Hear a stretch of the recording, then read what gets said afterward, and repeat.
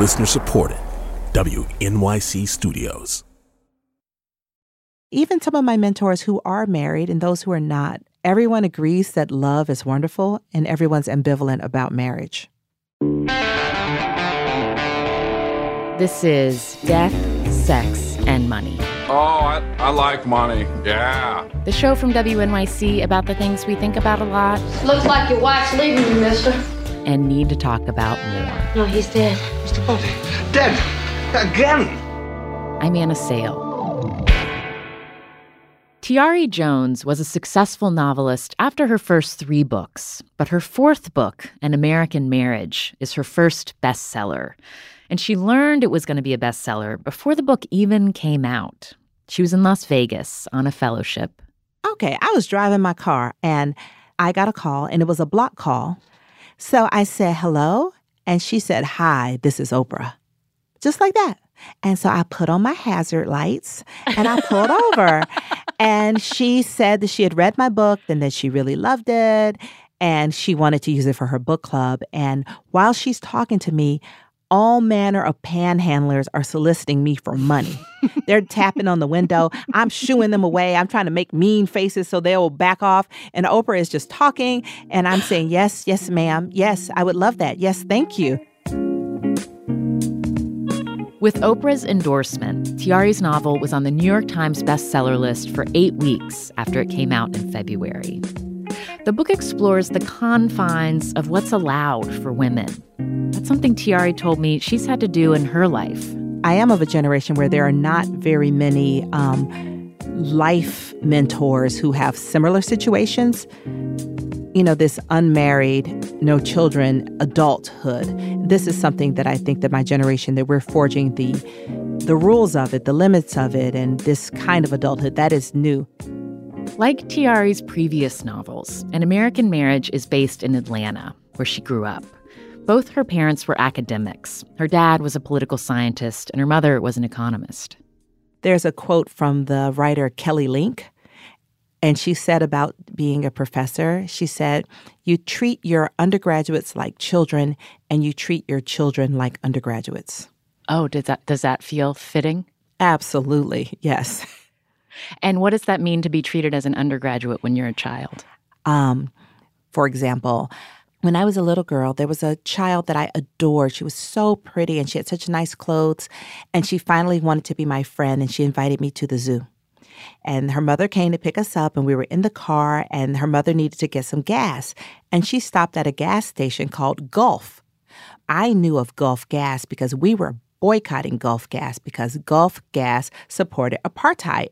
And so the lady pulled into the Gulf Gas and I said, excuse me, ma'am, we don't use Gulf Gas because Gulf Gas supports apartheid and they kill children.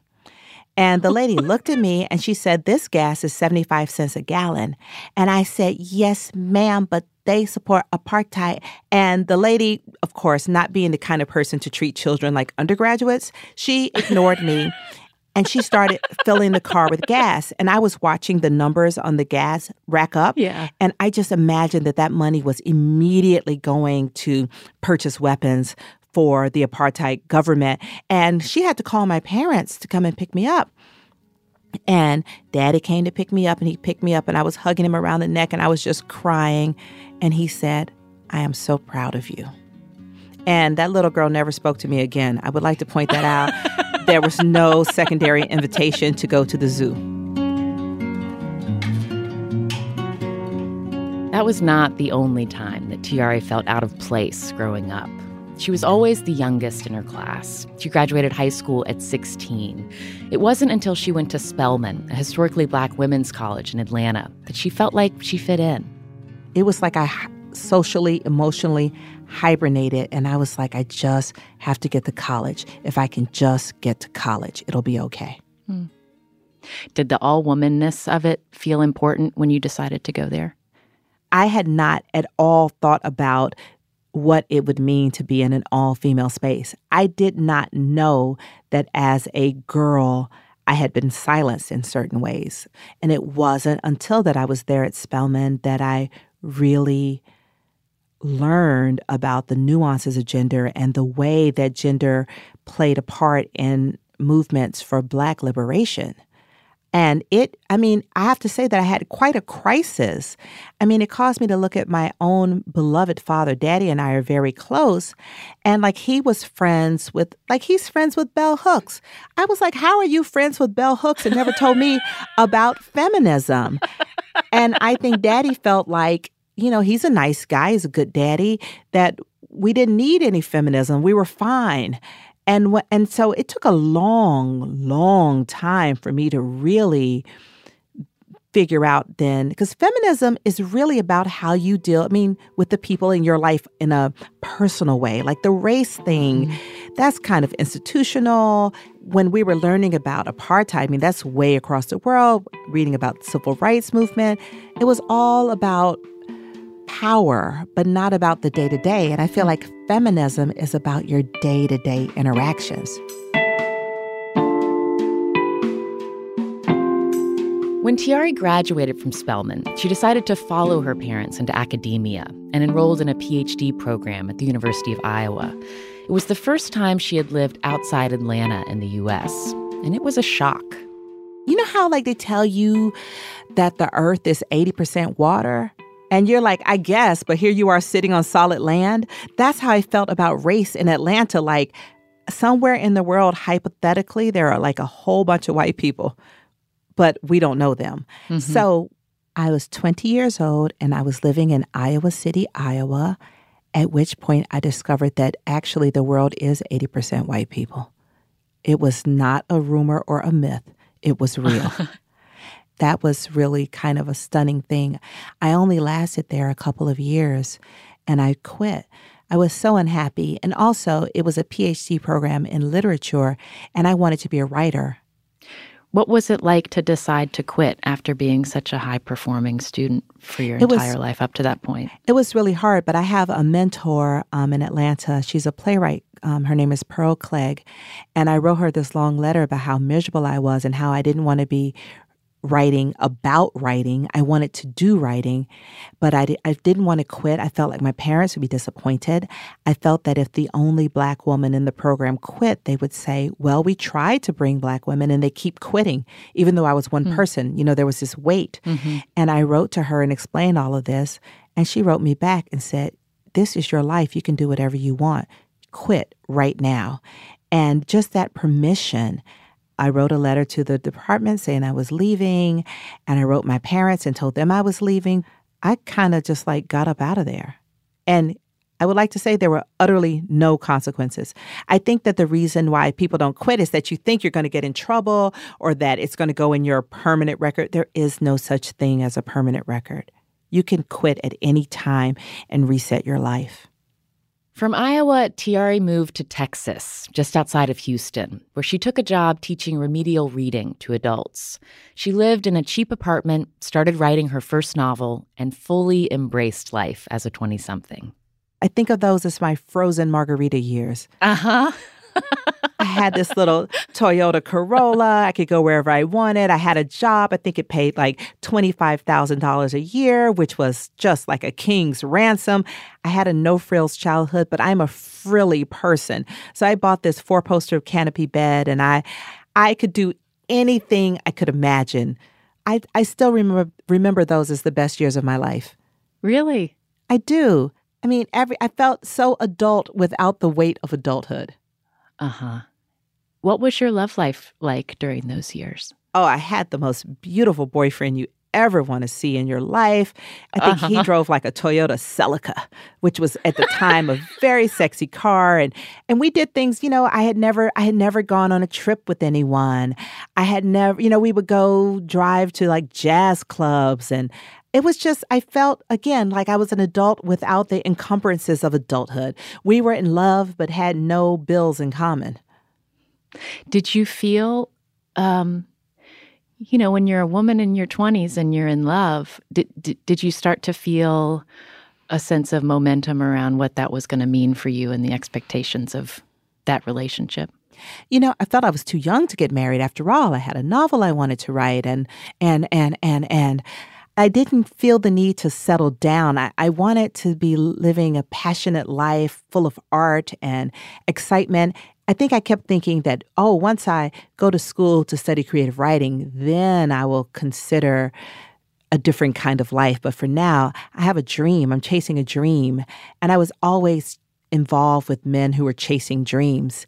And I think that what I learned that two dream chasers, that's fun, but it does not a household make. At what point in your life did you learn that?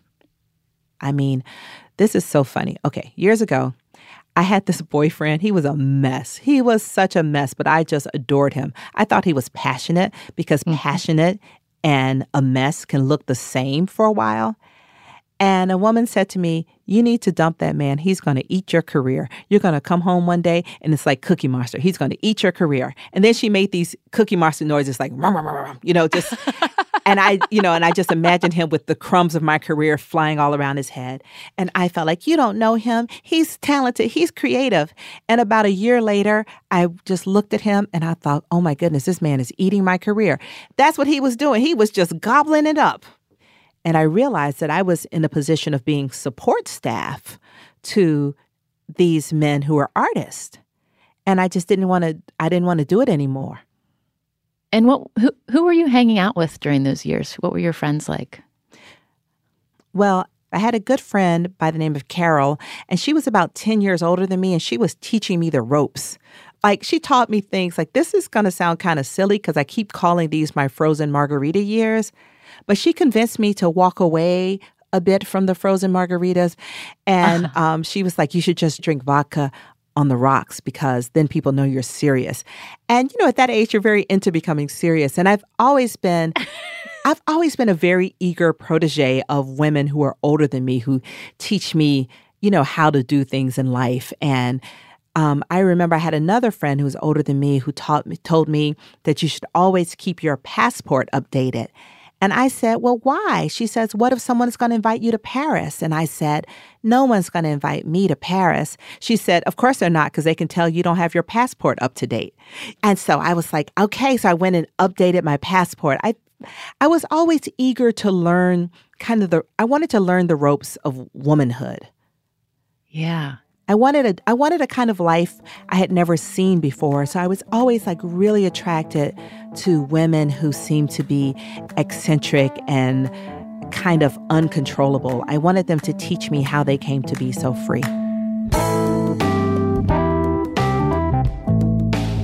Coming up, Tayari talks about building that free life as a woman, but still wondering how much she owes to others.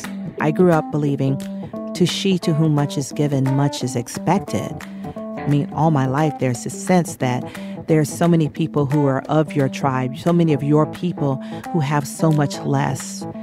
And I do believe in social responsibility, but sometimes I just get so tired.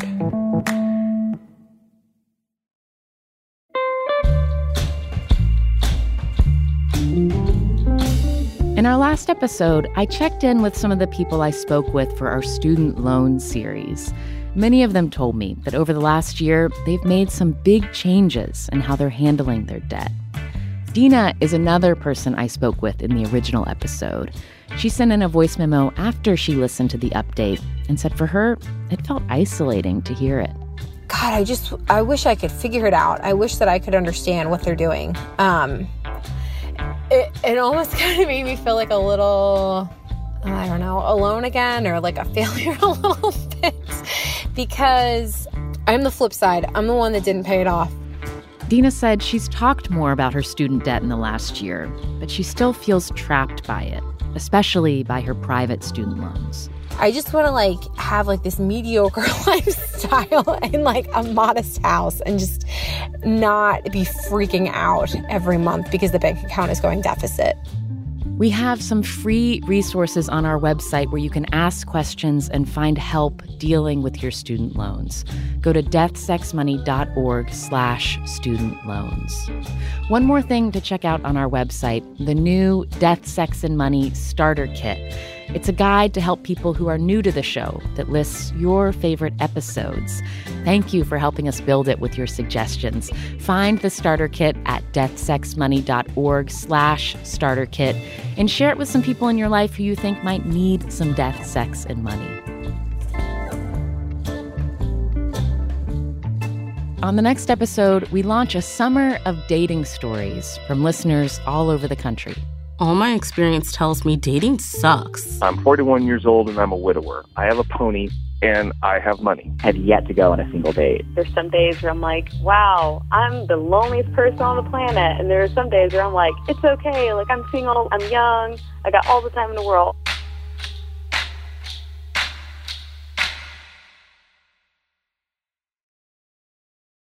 This is Death, Sex, and Money from WNYC. I'm Anna Sale. An American Marriage tells the story of a young Black married couple and what happens to their relationship when the husband is wrongfully convicted of rape and sent to prison. The wife is a successful artist who struggles to stay with a man who is absent, even though it isn't his fault. All my writing has been kind of me lining myself up to ultimately write this book, which is really about the challenges of freedom for Black women. Because, I mean, when I would read novels by white women about women who feel unsatisfied in their marriages, you root for them. You're like, girl, get free. But for Black women, it's hard to say, girl, get free when the man is in trouble. And when I do book tour things and we talk about the book, the people always say, isn't she so selfish? And they say selfish, like, isn't she a murderer? But I don't even, I don't even think she's that selfish. I think that she looks out for herself sometimes, but I don't even think she's all that selfish. But I always think when I talk about books, what are the implication of that for our real lives? And it's very challenging because as a Black person, there are people in your family, in your tribe who do desperately need you. And so choosing yourself, it has consequences that are real.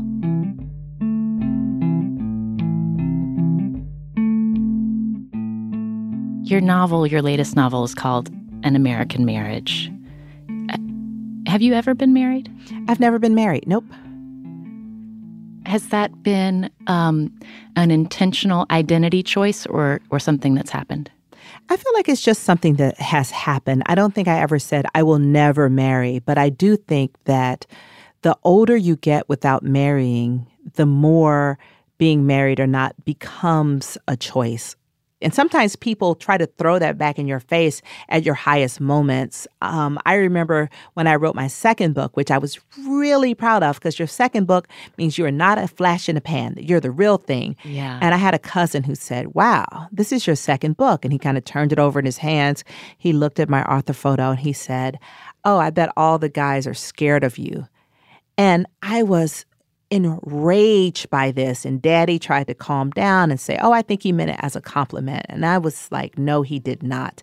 So there is this way of using being unmarried or not having children as a way of making women not take pleasure in your accomplishments. And you have to figure out how just to, as the old people say in church, you have to figure out how just to rebuke that. When Tayari got the call from Oprah, she knew she was headed for the biggest success of her career. But because of a non-disclosure, she couldn't tell anyone about Oprah's endorsement for 5 months. So I just lived with it, me and my publicist and Oprah. What were you thinking about during that time about just like not knowing how your life would change? Well, in 2011, I had a fellowship at Harvard University, and I met a lot of famous people who have been very successful. And actually, I think it harmed my ambition meeting so many famous people because I realized that the way that you get famous and stay famous is to never be satisfied. Ambition is the opposite of contentment. And I think I decided I didn't want to be famous because I just saw the constant kind of hamster wheel of it all. And so when the Oprah call came and I knew that my book could possibly be a bestseller, I wanted to do everything I could to insulate myself against this never satisfied, this constant running. I think that I'm really lucky that this moment came, 15 years into my writing career at age 47, and that I had enough time. Those 5 months gave me enough time to really think about what I wanted and how I wanted it. And I wanted to make sure that my existing friends knew how much I loved them. And I wanted to make sure that those relationships were there to hold me during this this time full of transition and change. So I write letters, and I sat down with my box of stationery and I wrote letters to so many of my friends. And then, like, say, 4 days before the Oprah announcement came, I put the letters in the mail. And all the letters just said was, "You're my friend. I love you. I appreciate you. I know I may not be available in the way that I used to be, but it's not that I don't love you, because I don't want to lose what I have in my life." And they got the letters early. I would like to add a coda. They got the letters early, and they were all like, "Why are you tripping? You've written 3 books before. Why are you acting like you've never written a book before?" But then once the announcement came, I think everything made sense in a different way. Have you felt the life-changingness when it comes to money? I haven't got the money yet. You know, the way publishing works, I will not receive a dime of the royalties from An American Marriage, you know, the foreign rights and everything. I won't get any of that until the middle of October. So I'm just living my normal life in my walk-up apartment. You know, I'm still buying Diet Cokes by the case because it's too expensive to buy them one at a time. Like, I'm still living my life, although I have made some ill-advised clothing purchases. You like Frills? I do, but I only go to neimanmarcus.com/sale. I never look at the things that are not on sale. Around the same time that Tayari is expecting her first royalty check, she'll be dealing with another big change in her life. She lives in New York, but this fall, she's joining the faculty at Emory University and moving back home to Atlanta. My daddy is 81. My mother is 76. And all my mentors say that you will be so happy to live close to your parents as they get older. And this has always been kind of a goal of mine to get back home. And also, I'm just a Georgia girl. As I wrote in something one time about going to Spelman, we came to feel that we were exceptional without being exceptions. That's how I feel in Atlanta. Do you think of your return to Atlanta as part of that insulating yourself from fame? In Atlanta, I know a lot of people from a lot of walks of life where books are not the center. And I think it's good for me as a writer to be around other people. And I feel like socially in New York, I don't know how to get away from it because it is the headquarters of publishing. But in Atlanta, I know all kinds of people who do all kinds of things, and I can just kind of, build some of my other muscles, I guess. Mm-hmm. So your parents are back in Atlanta. Yes. As you think about being an adult back in the hometown that you're sharing with your parents, is there any part of you that's nervous about that proximity?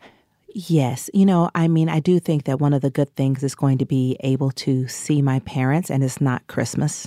Uh-huh. I want to see them just random. I want to go to Costco with them. And I'm looking forward to being in the natural habitat. But at the same time, I'm like, oh my goodness, am I going to end up married to somebody I knew in high school? Like, would that mean that I'm no longer moving forward with my life? Like, does it mean that I'm not this renegade person? I mean, I always was proud of myself for, heading off by myself and living in New York. What does it mean that I'm coming home?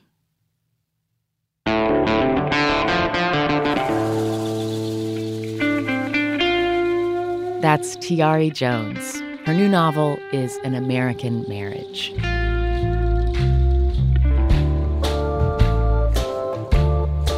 Death, Sex, and Money is a listener-supported production of WNYC Studios in New York.